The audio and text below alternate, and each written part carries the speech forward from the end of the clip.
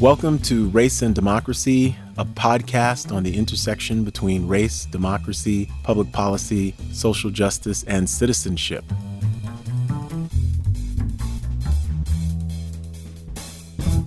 We are very pleased on today's show to have with us a friend and a towering intellectual, Eddie S. Glaude Jr., who is the James S. McDonald Distinguished University Professor of African American Studies at Princeton University, the author of many books, but he is the author most recently of the New York Times best-selling Begin Again, James Baldwin's America and Its Urgent Lessons for Our Own. So, Dr. Eddie S. Glaude Jr., Professor, big-time intellectual, welcome to Race and Democracy. Man, it's my pleasure to be with you. This is amazing. How are you doing? And congratulations on your extraordinary book as well. No, thank you. I have to say, this is one of the best books I've ever read. And I think that it's such an extraordinary time for all of us in 2020. It feels like you wrote this book this year, even as I know just because of the press process, you did not. But I want us to get into it. This is a book that talks about James Baldwin and how we can look at this moment of racial and political and moral reckoning. It talks about Trumpism. It talks about BLM. But at the heart of the book is really, I think, a very hopeful book, but a book that really asks and requests of all of us to face what you call the lie about America, American democracy, about race.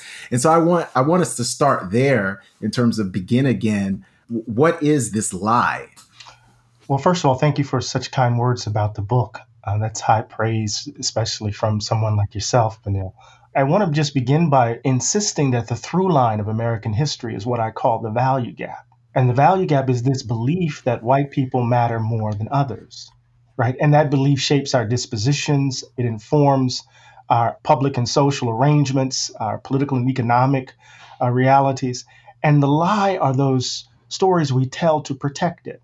Baldwin wrote an essay in 1964 entitled The White Problem. And I'm paraphrasing here, but he says, the country was founded on a fatal flaw, that these Christians who sought to create this democratic republic, as it were, also decided to hold chattel. And they said that these men and women were not human beings.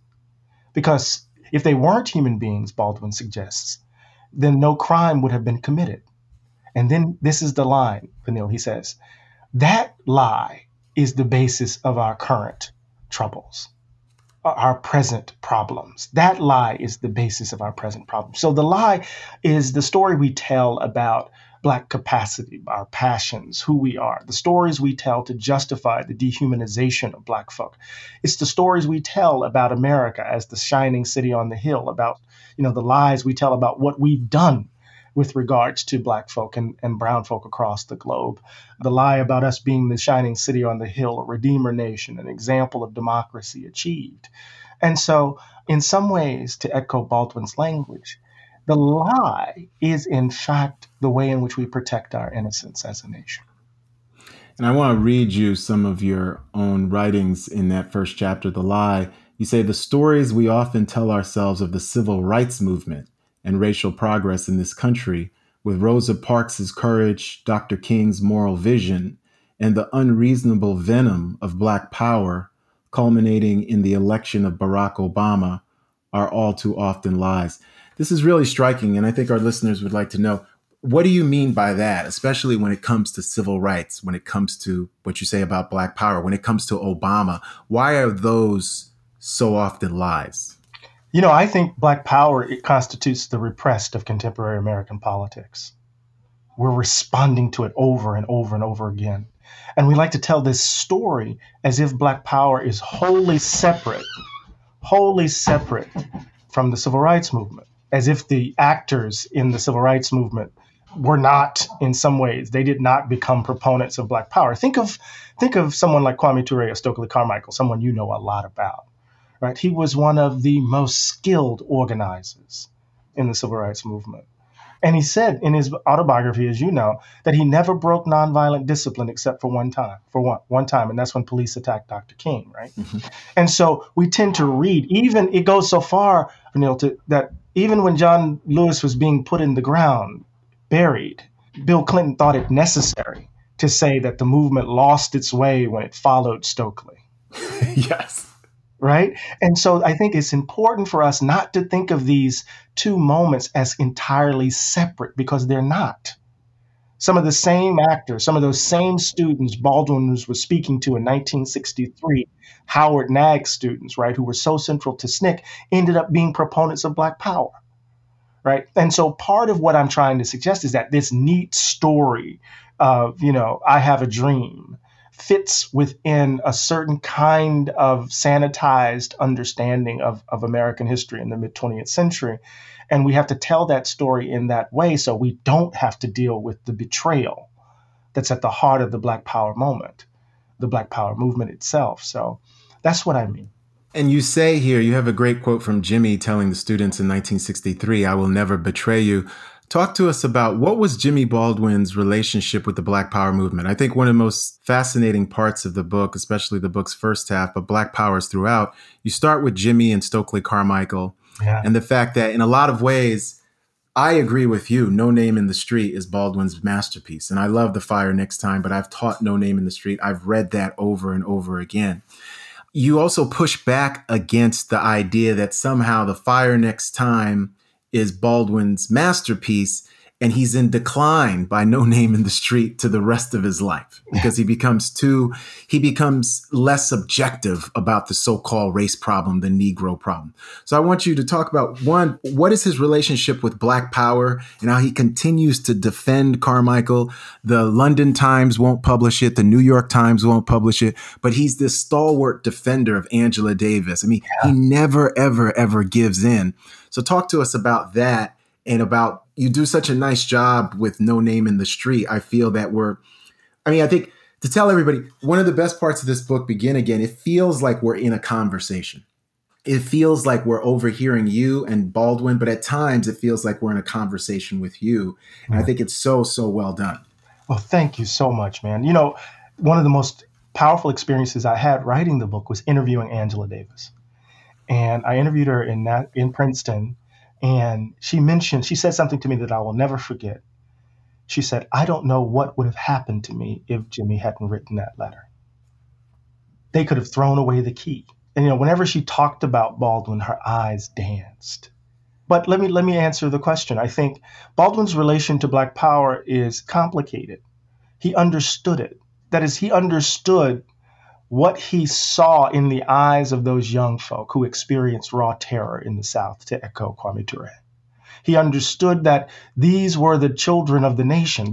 These were the consequences. These young folk who embraced Black Power, Black people who expressed their anger and rage, they were in fact a result of the country's ongoing betrayal. So the first thing he would not do is allow the country to demonize them, right? To say that they were the problem. No.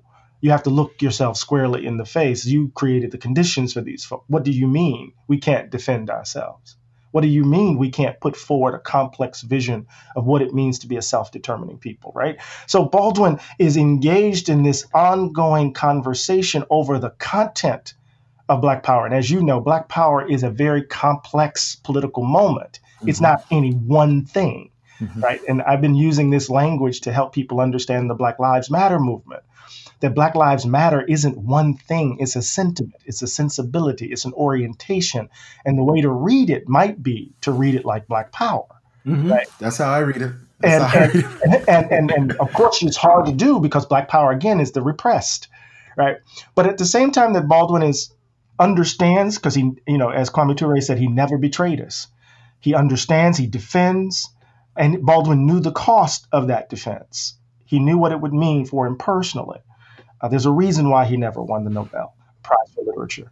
But even as he's defending, as he's giving an account of why these young folk are embracing Blackness, right? Why we have to embrace the very thing that has been used to denigrate and dehumanize us. What is he saying about we have to go through this period in order to get beyond it? He's also kind of warning us not to fall into the trap. So he's very suspicious of what he called that mystical Black bullshit. That's his life, right? So he's very, very suspicious of us getting trapped in the very categories that deny the humanity of others. So when he resigns from The Liberator, for example, along with Isaac Davis and others over the issue of anti-Semitism, he says, we have to be better than them. Mm-hmm. And then he says, I'm paraphrasing him here, I want us to do something unprecedented, create a self without the need for enemies. I love that line. That's really important to understand that he's not an ideologue. That's just not in his personality. He's not going to be beholden to any ideological current that defines Black power, but he understands it. He understands the fullness of it.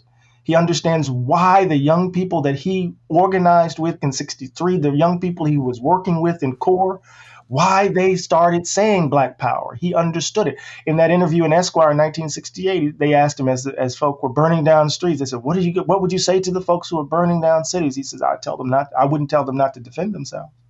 Mm.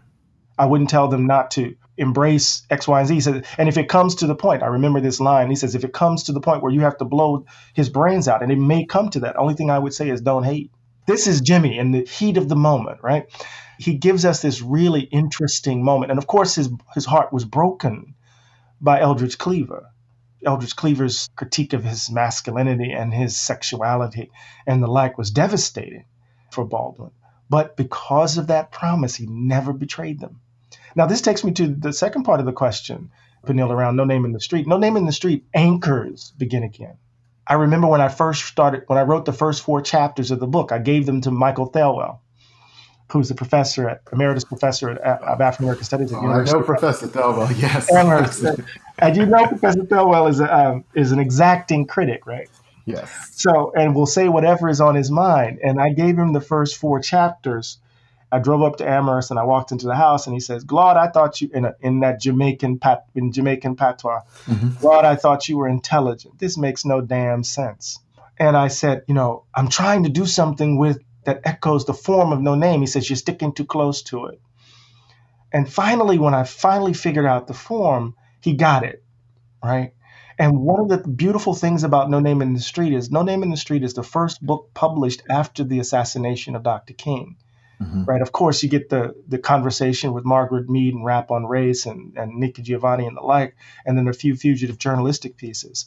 But No Name in the Street is the book that emerges out of the chaos, out of the attempted suicide, out of the collapse. And it's a book at the level of form that's trying to capture wound and trauma and also to narrate a history. But it narrates a history in a fragmented way because of the trauma. And it does something that very similar. It parallels with The Fire Next Time. Remember, in The Fire Next Time, Jimmy tries to render the Nation of Islam intelligible to the reader. And Jimmy, in No Name in the Street, right, engages in an account of the Black Panther Party, right? Not so much to make it intelligible, but to understand it, but to give it space to breathe so that we can understand the importance of this moment, of the embrace. So it's a book that anchors Begin Again. It's a book that I'm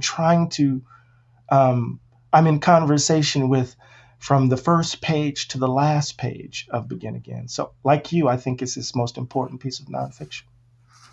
I want to talk about Blackness because there's a point where you do push back against some kind of mystical Black BS, but you're not pushing back against BLM and Black feminist intersectionality, but you're saying that there's a point where we're going to have to move beyond these categories in terms of to build that new Jerusalem. I want you to talk about that because I think it's a section in the book that's really important, but I think it can be easily misconstrued in a way, even as you push back against the idea that white cisgender males calling everybody else identity politics when they practiced and innovated the first white supremacist identity politics. So I want you to talk about that because I think even when I teach this book, I think there's going to be some pushback because I think it's elegantly done, but I want you to talk about that. Yeah, so I think it's really important for us to understand, and this is one of those kind of moments of continuity between Fire Next Time and No Name. Baldwin thinks of color, the necessity of embracing color, right, on the part of Black folk. as a consequence of a society that's organized in such a way where it distributes advantage and disadvantage along the lines of color. Mhm. So it makes sense that we embrace it. And Baldwin would say, and for the fact that in No Name in the Street, he says, and the fact that we would finally take up blackness and give it positive meaning means that we are actually rejecting or rejecting what the world is saying about us. We're finally disagreeing with the way in which we're being talked about, and we're breaking free of white supremacy's rendering of who we are and our value. And so Baldwin understands it as a kind of practical political matter. It's a political reality and it has moral implications. But when we begin to fix ourselves, when we begin to say this is essentially who we are, then Baldwin says we've sprung the trap. We're right back where we started. We're just flipping scripts, right? And so I think part of the challenge is that when we look for that, as I use this, I think I use this this metaphor, when we stick our heads in the sand searching for that essential green, right? We're not looking at anything else. We're not seeing anything else. And part of the work is to destabilize these categories, to free us up to be the fullest human beings possible. But this is not about some sentimentalized notion of universality, right? That's not what he's talking about. Or colorblindness. No. Right? He's just trying to get us to understand what it would mean, what it might mean to fixate on a notion of blackness as the ground of all of what we are and who we are. Right? At that point, then you're trapped, just like the folks we're trying to resist. Now, you also get into how he moves beyond setting white folks free. There's a great paragraph in the chapter "The Dangerous Road" on page 83. You say all of this hard work, almost Sisyphean labor, in a country so wedded to its legends and so in need of its illusions. Black folk have sacrificed generations trying to fight it all, and here we are in the second decade of the 21st century, with Charlottesville and so much more in our rearview mirror and in front of us, still fighting for an understanding of American history that will finally set white folk free. So this is sort of my preface question before getting into Trumpism, before getting into the now and connecting it with Jimmy. But what do you mean by that in terms of set white folk free and what Jimmy sort of his evolution? What does that concept mean? Setting white folk free. And Jimmy Baldwin has the great quote saying, "We were the only ones who knew the white folks," meaning the enslaved. Those of us who were enslaved, we were the ones. Not only does Jimmy say we're the only ones who knew them, we're the only ones who cared for them. I want you to unpack that, because I thought all of that is extraordinary and it's layers upon layers upon layers. And what's so funny is that, I had a moment on MSNBC that went viral with Nicole Wallace. And that paragraph I had just written, and I was channeling it in that viral video with Nicole Wallace. Actually used the language of setting what a history that would set white folks free, right? But I think what I'm trying to suggest here is that we have to bear the burden of this nonsense, but it makes them monstrous. Right? They are caught, they are captured. And now in The Fire Next Time, Baldwin is very clear that we have to love them in order to help them see themselves differently. And you might read that as a moral claim, or you might read it as a practical claim. Like we can't, this is in the letter to my nephew, right? We will continue to have to bear this nonsense, bear the burden of this world, until we help them see themselves otherwise. So that could be seen as a moral claim or a practical claim. But by No Name in the Street, as Michael Thelwell helped me see, his we changed. And so that latter part, right, we're not the problem, they are. Mm-hmm. But we don't need to spend our energy, our finite energy, trying to convince them to be otherwise. We need to just simply join with like-minded others to build a new Jerusalem where these views have no quarter to breathe. But what Baldwin is saying is that, for folk, think about the ending of No Name in the Street, right? I'm going to pull it off my shelf. There's this line at the end of No Name in the Street, that's so dope. He says, whoever is part of whatever civilization helplessly loves some aspects of it and some of the people in it. A person does not lightly elect to oppose his society. One would much rather be at home among one's compatriots than be mocked and detested by them. And there is a level on which the mockery of the people, even their hatred, is moving because it is so blind. Namely, it is terrible to watch people cling to their captivity and insist on their own destruction.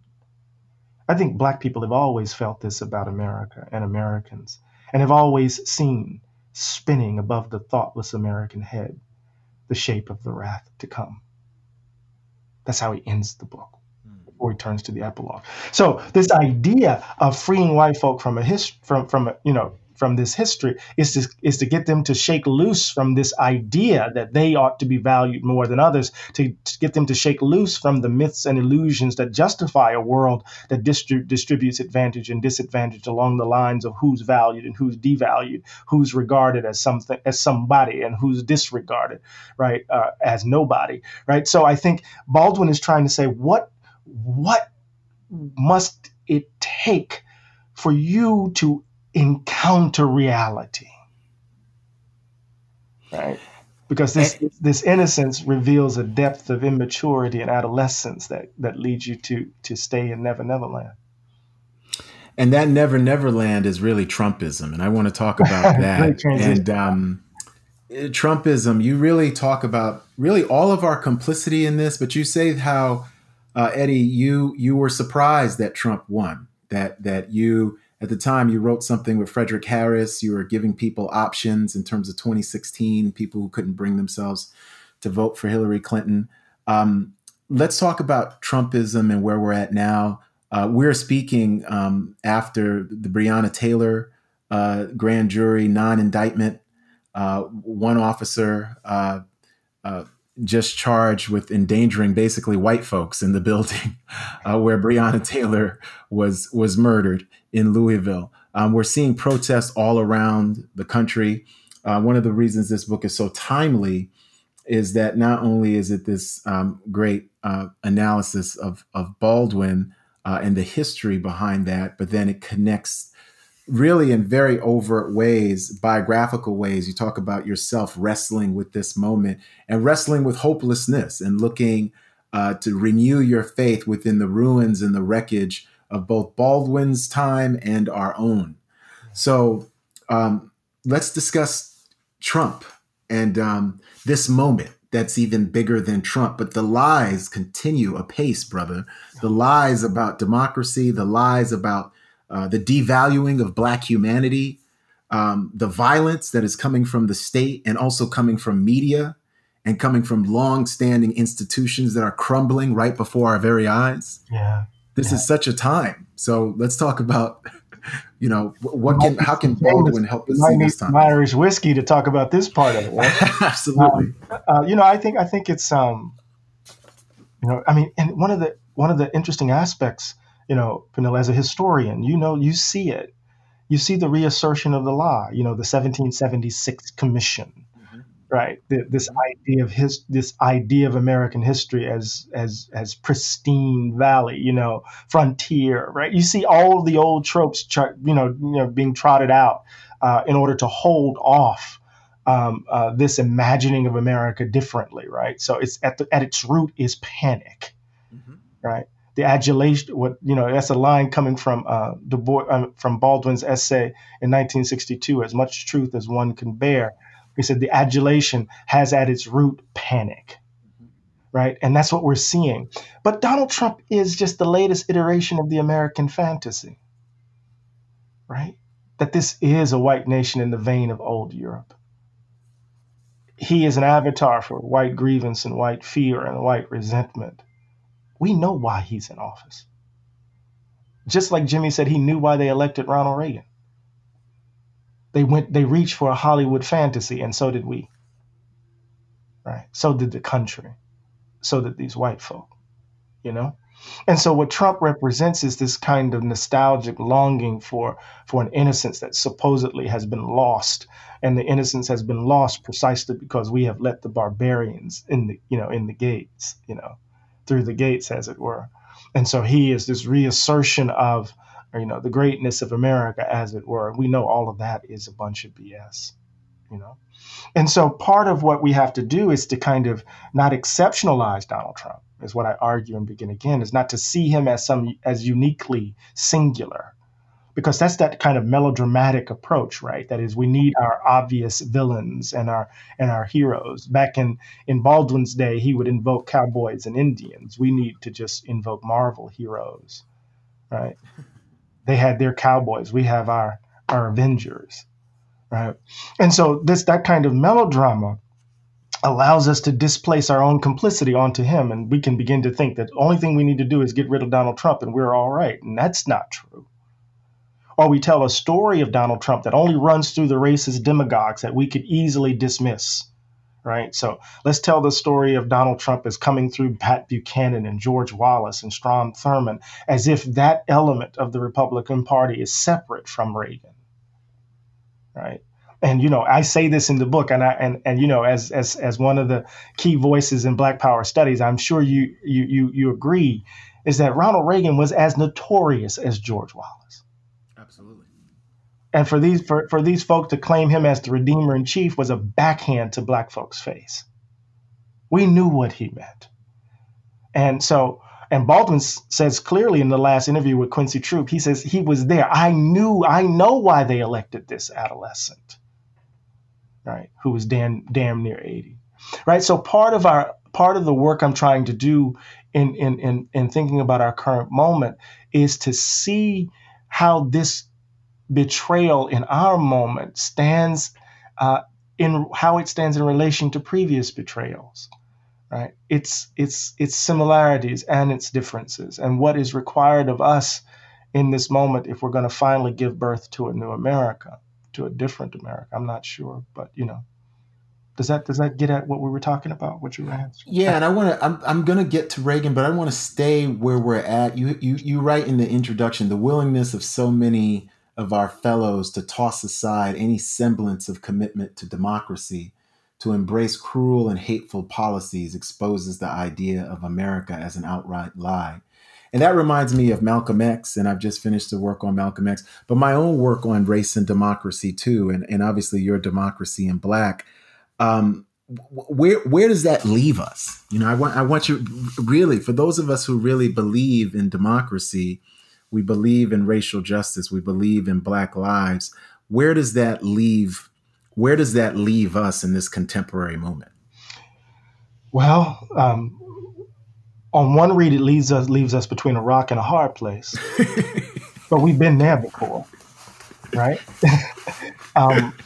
But it also leaves us with the challenge to name our opponents honestly. I think, Peniel, we're facing the new redeemers. Mm-hmm.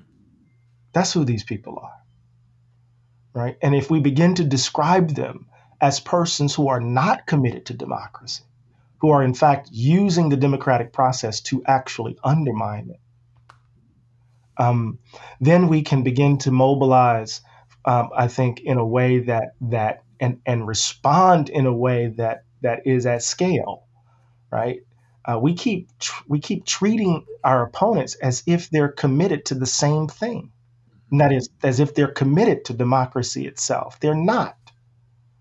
They never have been, right?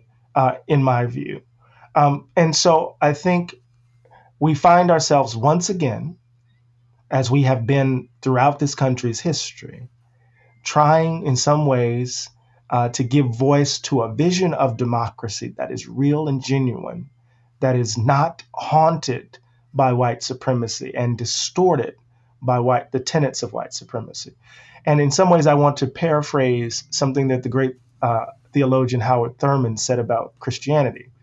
Howard Thurman said this about Christianity. He said, the slave dared to redeem the religion profaned in her midst.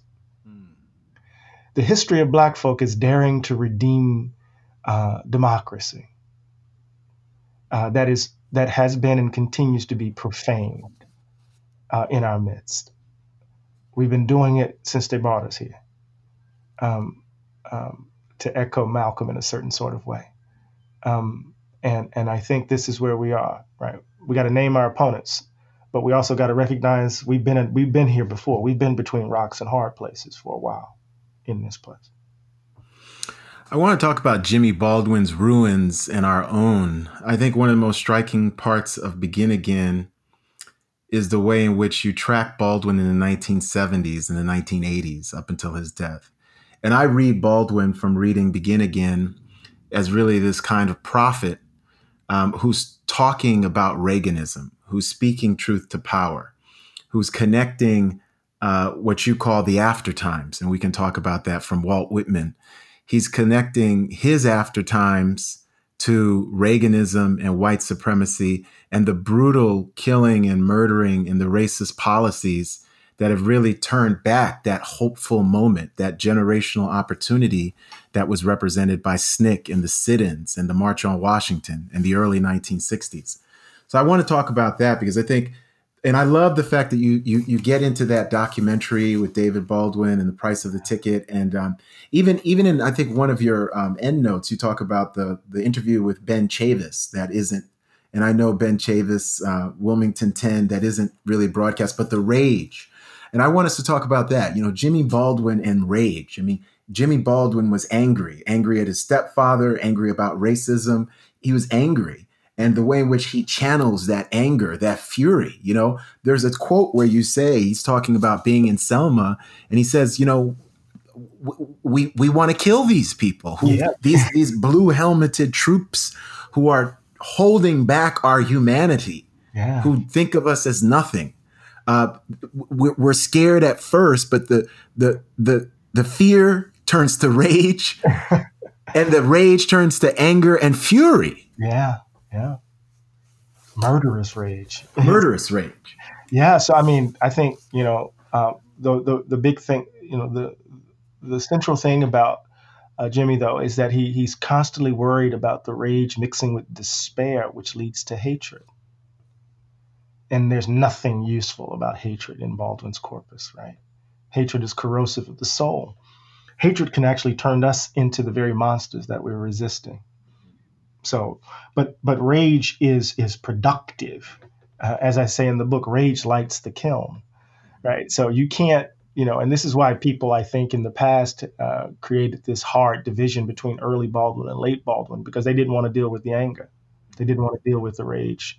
And, you know, I tend to read, you know, the way in which when I teach Baldwin's nonfiction, I put it this way, you know, Fire Next Time is the prophecy.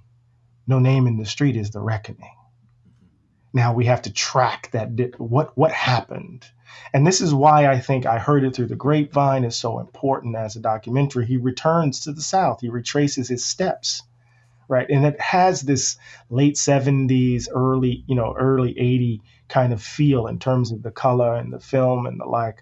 But what he's doing, he's retracing his steps, and he's walking through the ruins, returning to folk that he has been in battle with.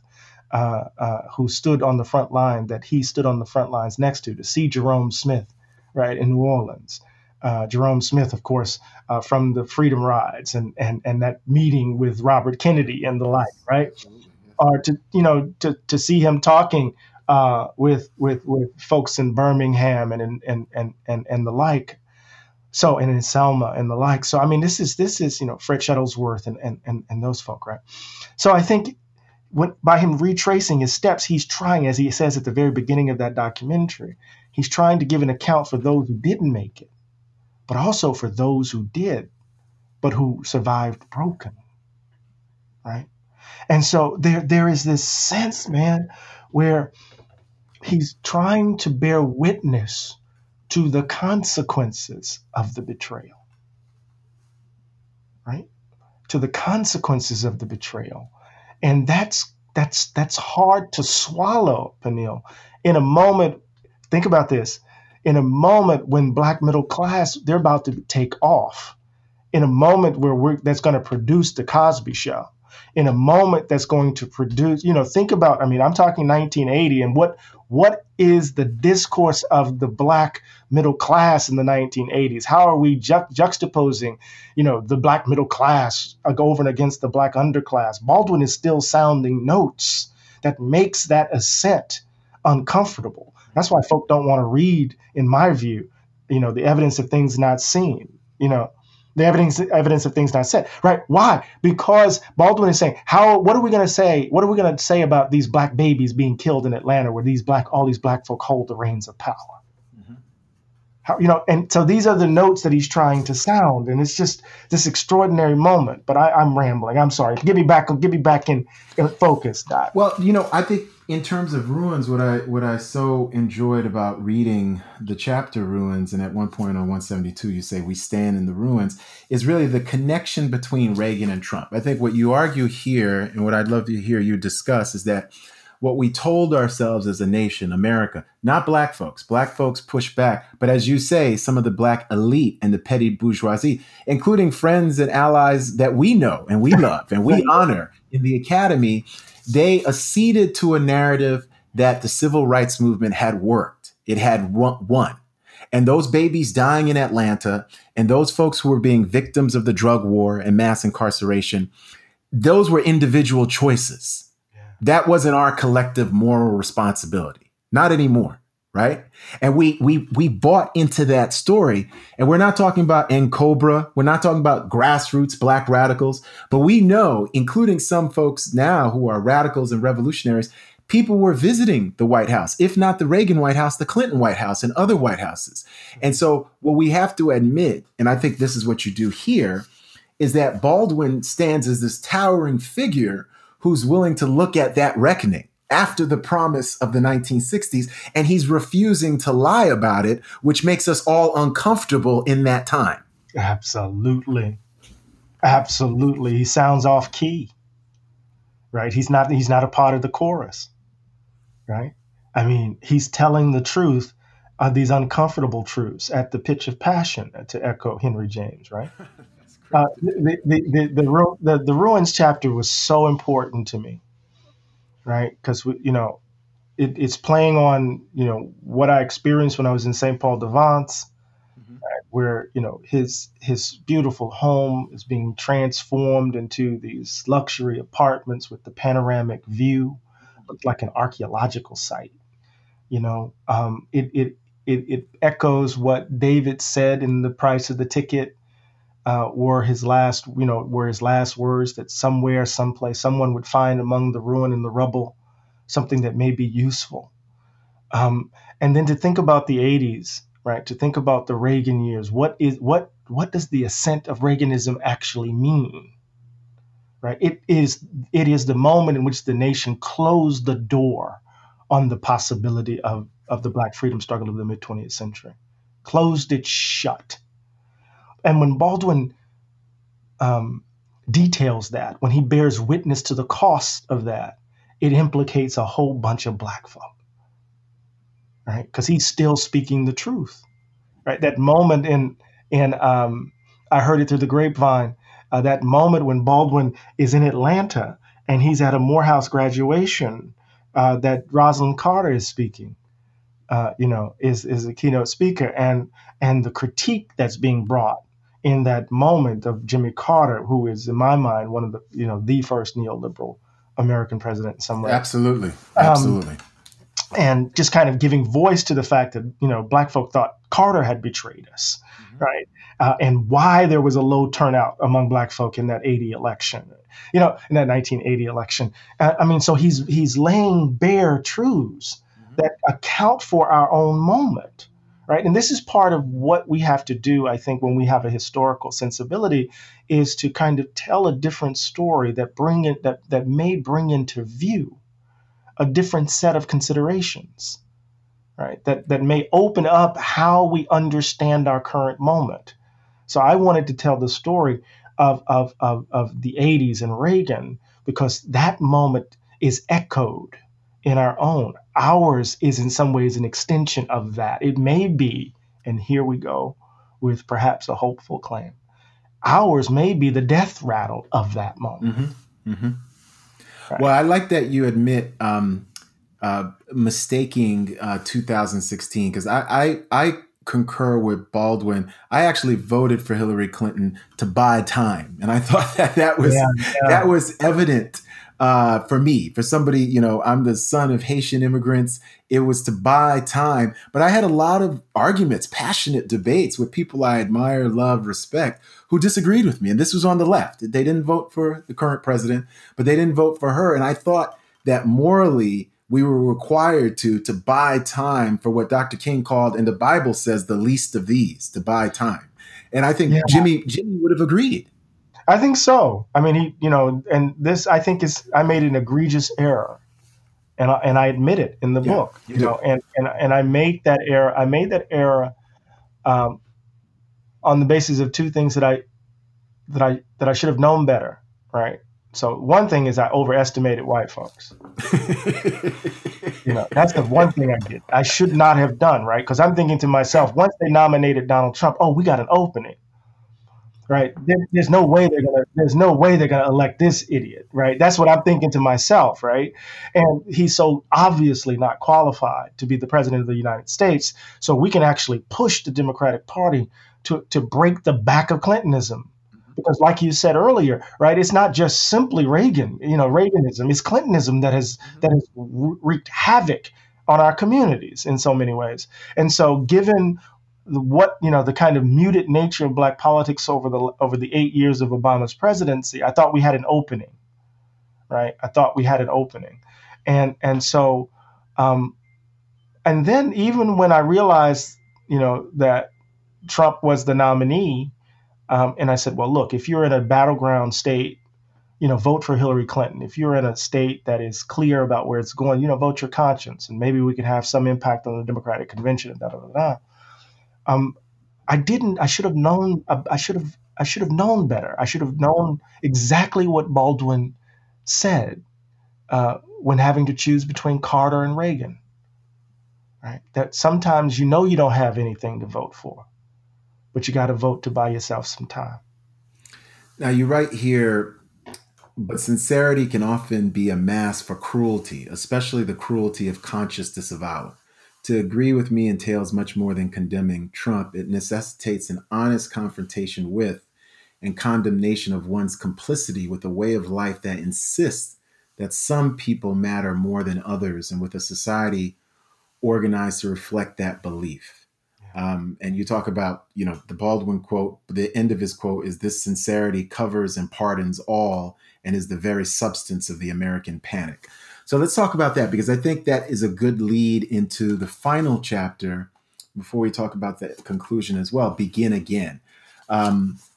How can we begin again? Because this idea of, and you make the argument throughout, we've got to both confront the lies and then gather ourselves together and collectively tell a new story that is not anti-American or somehow unpatriotic, but a story that actually confronts our shortcomings honestly. It confronts our victories honestly, but really eradicates the lie that is at the founding of our problems. Yeah, yeah, it's a hard thing to do, right? So I'm not commending national self-flagellation as the basis of the story, right?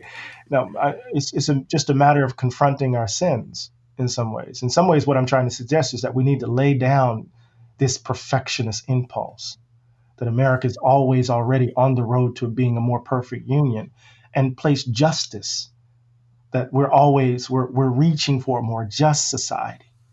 And if we think about justice as the guiding value, then we're going to tell ourselves a story about what we've wrought, what we've done, the bitterness at the bottom of the cup, right? The shards of glass beneath our feet. And I think that's key. We have to figure out how to do that. And I use the example of the 1619 Project, not because I agree with all of its details. I mean, I think the 1619 Project makes us all patriots, and that's just not true. Right? I mean, it's just too quiet about folks who just held deep suspicion about the American project and whether or not Black folk could flourish here. So we're not all patriots in that sense. But I think what the 1619 Project echoed for me was this, or it tried to execute, is this insight I gathered from Edward Said's wonderful book Beginnings, where he says the problem of beginning is the beginning of the problem. Where you start. Where you start. So what would it mean if we started with Jamestown as opposed to Plymouth Rock, as opposed to 1776? What would it mean if we'd started not with, George Washington never told a lie, or look at the brilliance of his wooden teeth when those aren't wooden teeth, right? So part of that involves um, uh, a confrontation with what Baldwin would describe as our ghastly failures, and how that story can be told in such a way that opens us up to being otherwise. And maybe that takes the form, Peniel, of a peace and reconciliation committee. I don't know but I agree with Brian Stevenson that reconciliation, truth and reconciliation, is sequential. You got to tell the truth before you can reconcile. And once you reconcile, then you will begin the hard work of repair. So that's what I'm trying to open space for. So how do we begin again? First of all, we have to tell the truth about what we've done. Tell the truth about who we are. As Jimmy would say, go back and do your first works over. That's the second chapter of Revelations, verse 5. Right? So if I'm going to be a better, the way to put it personally, if I'm going to be a better daddy, a better father to my son, I had to go back and deal with how I was treated as a child, how I was wounded, and how that wound set me in a particular direction. And I didn't do that. So I reproduced a whole bunch of stuff that I shouldn't have reproduced. So what does it mean to do one's first works over? To begin again is to begin to retrace, is to see where you made the mistake and then to correct and to figure out how to be differently. Right? That's what I mean. Sounds too abstract, but I try to make it somewhat concrete. The quote from Baldwin is, "Not everything is lost. Responsibility cannot be lost. It can only be abdicated. If one refuses abdication, one begins again."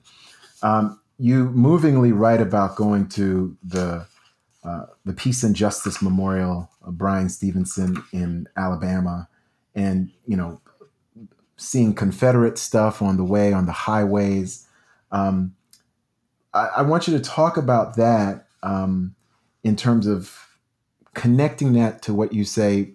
We can't let this current moment put a stranglehold on our imaginations about what's possible. What do you think is possible for us in this current moment? Because this book is actually a hopeful book. It's just a hope that is searing because it's earned through confronting a much more honest accounting and reckoning of our political moment, just through the history of Baldwin and that history of that second Reconstruction, even as we face a third Reconstruction, and you call for a third founding in our own time.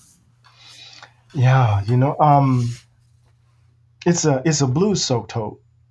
It's that line that comes out of Du Bois's of the passing of the firstborn, a hope not hopeless, but unhopeful. It's a version of hope that echoes what Jimmy said in 1970.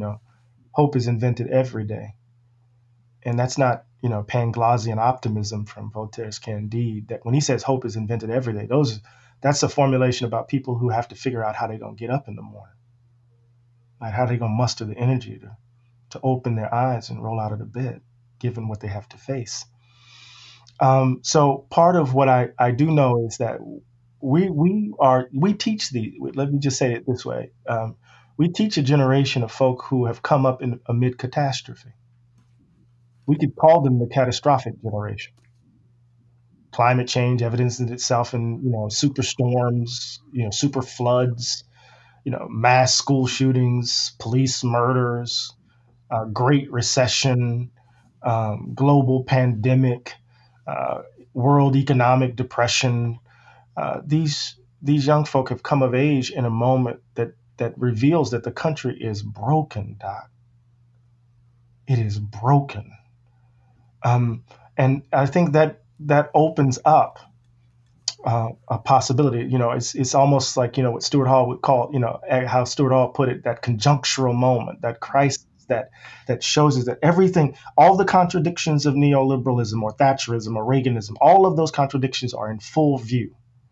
And you combine that with the corrupt political class, right? And you combine that with the deepening precarity among everyday ordinary people. And then cops are doing what cops do when it comes to black folk, right? It gives you this opening. And I think you have a generation of folk who know that the country is broken, and they're reaching for different kinds of languages. Some are reaching for progressive language, whatever we might mean by that. And some are reaching for old languages of authoritarianism and fascism, right? The very thing we're seeing across Europe, we're seeing across the States. So I keep telling people the Boogaloo Boys are not baby boomers. Dylan Roof isn't a baby boomer, right? These are young folks. That Kyle Rittenhouse isn't a baby boomer, right? So you have the fallout, the consequence of the brokenness, as it were, which offers an opportunity as well as peril. But again, there's no guarantee, And given our history, I'm not confident we're going to make the right choice.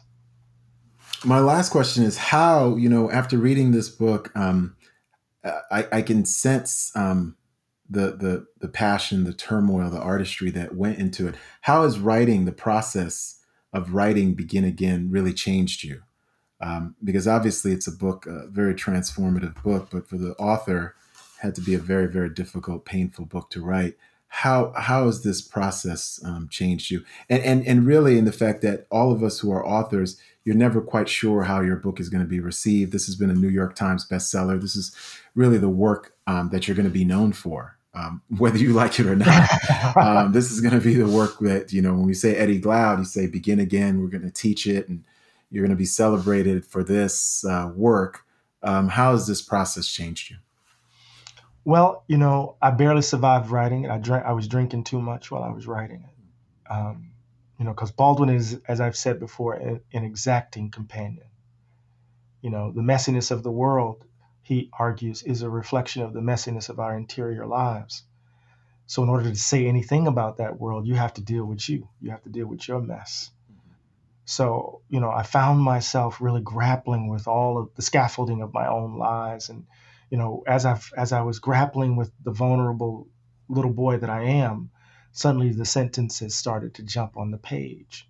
I was able to take risk, and I found a kind of confidence because, when you write about someone like Baldwin, you're afraid that he's going to run you over like a beer can in the street. He's just going to run you over with the sense, or you find yourself just trying to imitate him. So, I had to keep my voice. I had to jealously guard me, if that makes sense. I had to jealously guard me in that as I was writing the book. But how I've been changed, Vanille, I would say, is I took a risk to be a writer, not just an academic, not just a scholar, not just a public intellectual. In my heart of hearts, I imagine myself as a writer, as an artist, as someone who wants to be a poet. And writing with Jimmy gave me the freedom to take the risk. And I don't think I'll ever be the same again. Man, that's very well said, eloquently said. You've succeeded, brother. You've succeeded, brother. I think you are in the ranks already, but this is obviously proof positive. And so we're really, really, it's been great to talk to you. Very honored that you spent some time with us. But this is a brilliant book, a beautiful book. We've been speaking with Eddie S. Glaude Jr., who's the James McDonnell Distinguished University Professor of African American Studies at Princeton University, author of many, many books, including Democracy in Black. But the latest book came out earlier this year of racial reckoning in 2020, and it's called Begin Again, James Baldwin's America and Its Urgent Lessons for Our Own. Everyone should run, not walk, run, and go out and buy this book and bring your yellow highlighter with you, because there's a lot to highlight on on really every page. There's a lot of quotes, and not just from Baldwin, but from Eddie. So this is a gift. This is a major book that's gonna really last the test of time. That's gonna be taught and debated and talked about. But it's a great entree for not just the history that it tells and the analysis that it brings and the passion that it distills, but really as a product of interdisciplinary form. You get history, you get philosophy, you get African-American studies, you get theology. It is really a masterpiece. Thank you so much, brother. Thanks for listening to this episode, and you can check out related content on Twitter at Peniel Joseph. That's PENIEL JOSEPH. And our website, csrd.lbj.utexas.edu. And the Center for Study of Race and Democracy is on Facebook as well. This podcast was recorded at the Liberal Arts Development Studio at the College of Liberal Arts at the University of Texas at Austin. Thank you.